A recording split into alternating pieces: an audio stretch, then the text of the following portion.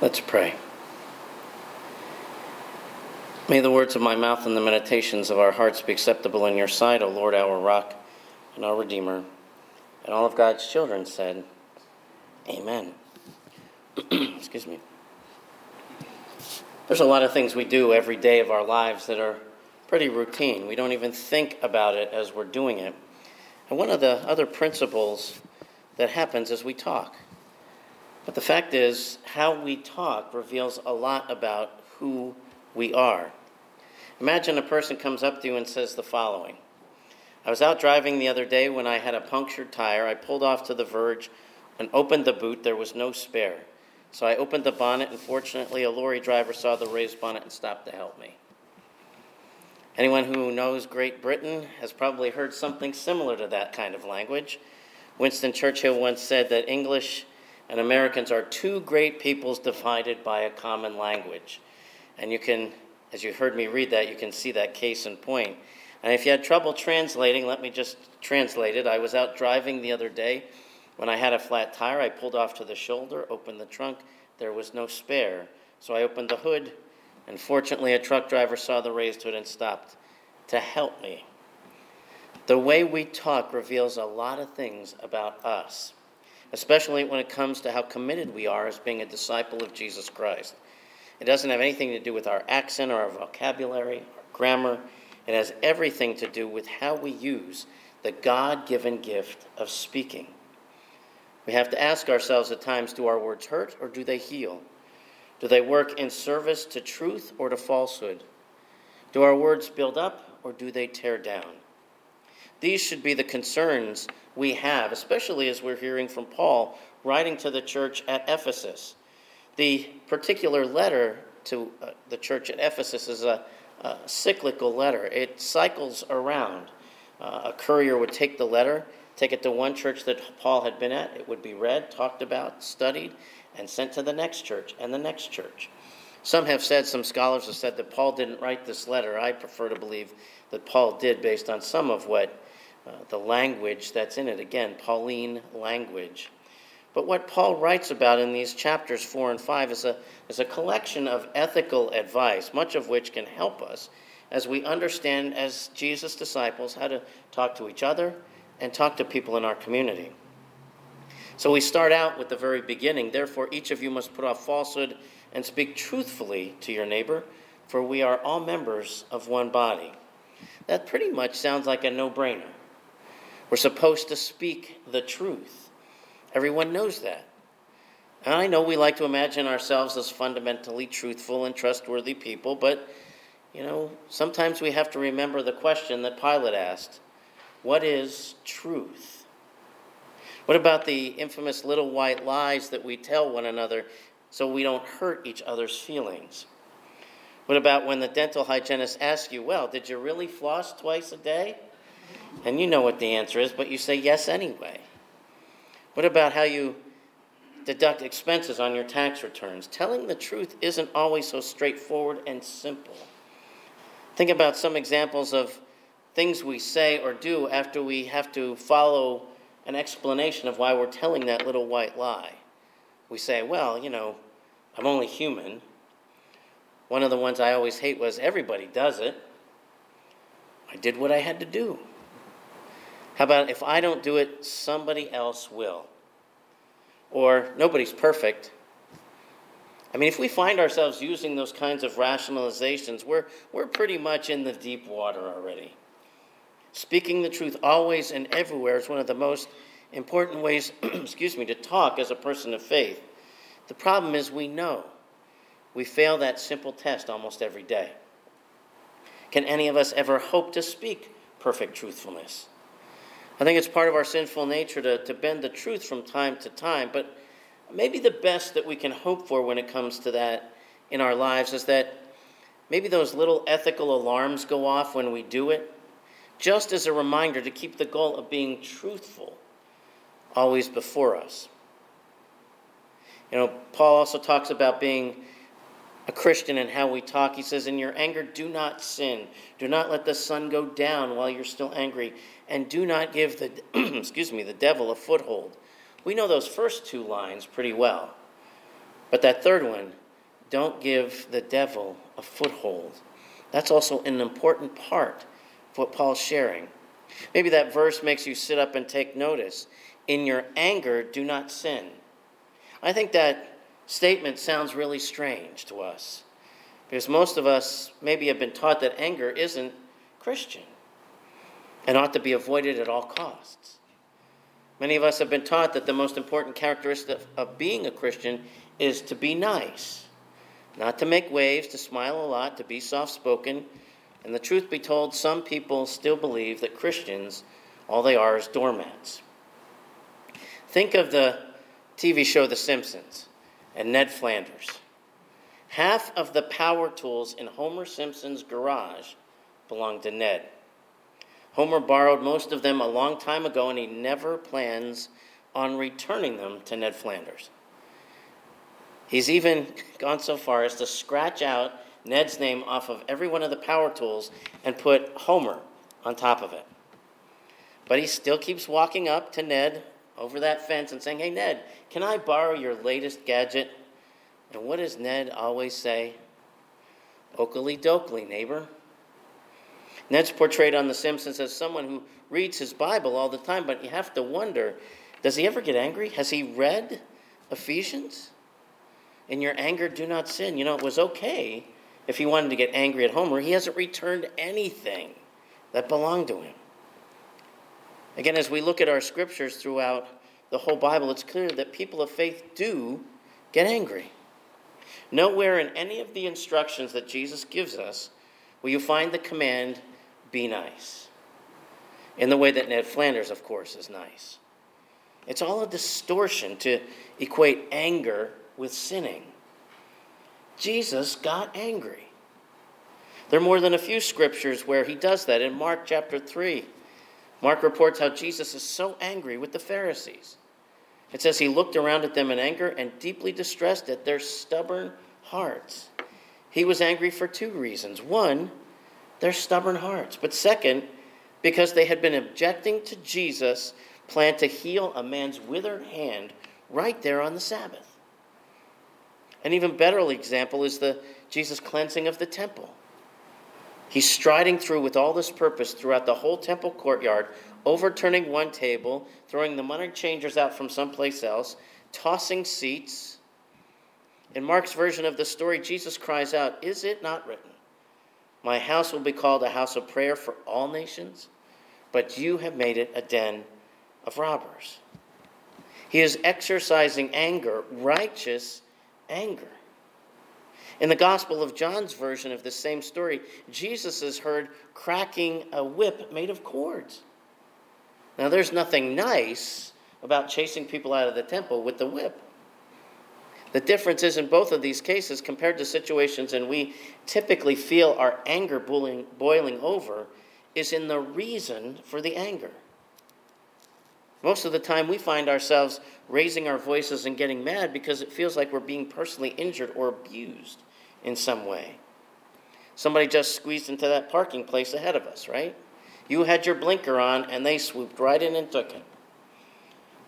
Or how about the person ahead of you? You think, I only have to go to the grocery store for two things. You get in the express line that says 15 or less, and somebody in front of you has 45 items. So what's the first thing you do? You get a little snarky and hope they hear your voice, right? Well, I thought this was 15 items or less. There's an injury we feel. So what do? We respond in anger. Whenever Scripture speaks approvingly of anger, though, the object is not our own precious sense of injury, but rather the injury or injustice inflicted on another person. When Jesus got mad at the Pharisees, it's because this poor man who came to him with the withered hand might not get healed because of something they say. It's an injustice. When he swings that whip of cords in the temple courtyard, it's on behalf of all the poor, the devout pilgrims who are getting swindled, their money stolen by the corrupt exchange system. Many of the great reforms in human history would never have happened were it not for righteous anger. Think of where the descendants of African slaves might be, were it not for the righteous anger of a man in England by the name of William Wilberforce. He labored tirelessly for much of his life until the English Parliament finally abolished slavery. How about the crusaders against human trafficking today, who say that many male tourists are traveling alone to visit Thailand. They're coming to partake of the sex trade. It's a lot easier to put our hands over our ears and sing out loud so we don't hear it, pretending that doesn't go on in the world. But how about even in our own country? A high percentage of the Asian women who are kept in virtual slavery in massage parlors in Atlantic City, Las Vegas, and New York were trafficked here by people who told them they were going to bring them to America to get jobs, to wait tables, to work in factories so they can send money back to their families. But because it's not true, the women have kept quiet because they're afraid of not only being deported, but being murdered. We could easily be forgiven for swinging a whip of cords in response to situations like that, right? As we continue to look through Ephesians, Paul moves on to supply some more practical advice about managing anger, righteous or otherwise, by talking about not letting the sun go down. In other words, don't hang on to it so obsessively. That's good advice for a marriage as well as any kind of social reform. Those who live their lives driven by anger eventually pay a bitter personal price. I have a friend of mine in the fire service who I've known for an awful long time. He is a very bitter man, an angry man. To use Billy Joel's phrase, he's an angry old man now. He's so angry at how people have treated him over all of his life. And because every time someone calls him, he goes through the litany from start to finish again. Can you imagine why people don't call him? I've called and talked to him about giving him hope a little bit, but he doesn't. He just wants to give his litany and be done with it. He's suffering a bitter personal price. And that's loneliness because he's held on to this anger for so long, he has no friends to call him anymore. Theologian Frederick Buechner points out in his book Wishful Thinking a point about anger. He says, of the 7 deadly sins, anger is possibly the most fun. To lick your wounds, to smack your lips over grievances long past, to roll over your tongue the prospect of bitter confrontation still to come, to savor to the last toothsome morsel both the pain you are given and the pain you are giving back. In many ways, it is a feast for a king. The chief drawback is that what you are wolfing down is yourself. The skeleton at the feast is you. My friend is letting all of that eat him, and there is nothing left.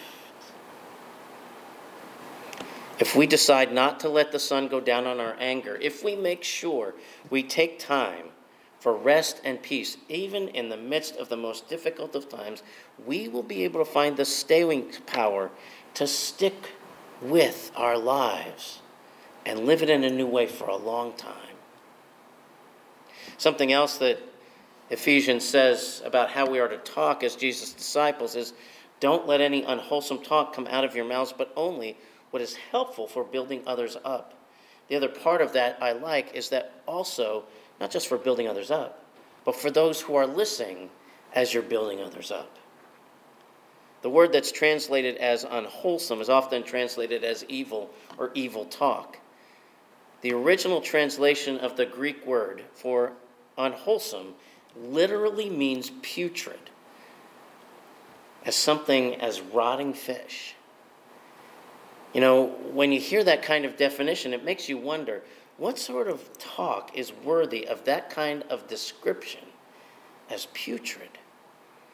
You may think that this passage must be about profanity or obscenity, but read on and Paul will tell you. He says, get rid of all bitterness, rage, anger, brawling, slander, along with every form of malice. That's what's putrid. That's a huge list. Bitterness, of course, is a type of talk that keeps us calling back to mind those experiences that hurt or painful, some of which we need to leave alone. We've all known injured people who just can't let go, like my friend. Some people go to their graves feeling bitter for the way their parents or their spouses or their children failed them, or they rebuke themselves. because of missed opportunities in the past. Bitter talk, when it continues for a very long time without let up, causes terrible emotional and even physical harm. Not to mention misery for those people who then say, I'm not listening to it anymore. Next on the list is wrath and anger, words we've pretty much talked about. Then comes the word brawlings, a creative translation of the Greek, which means shoutings or outbursts. We're not to be brawling, shouting at each other. If there is a place for anger in Christian life, and truly there is, if it's anger about injustice on the weak, innocent, it's got to be anger of a more focused and disciplined nature, because that's the only way we're going to be able to change what's unjust. Then Paul talks about slander. The Greek for that is blasphemia, which of course we might recognize as blasphemy. Usually we think of that as taking the Lord's name in vain, but in the original Greek, it means slanderous, gossipy remarks of any kind. Another Greek word for slanderer is the word diabolos, which you may recognize as the root of diabolical, meaning devilish. It actually occurs earlier in this passage too, when it talks about not letting the sun go down. Do not make room for the devil.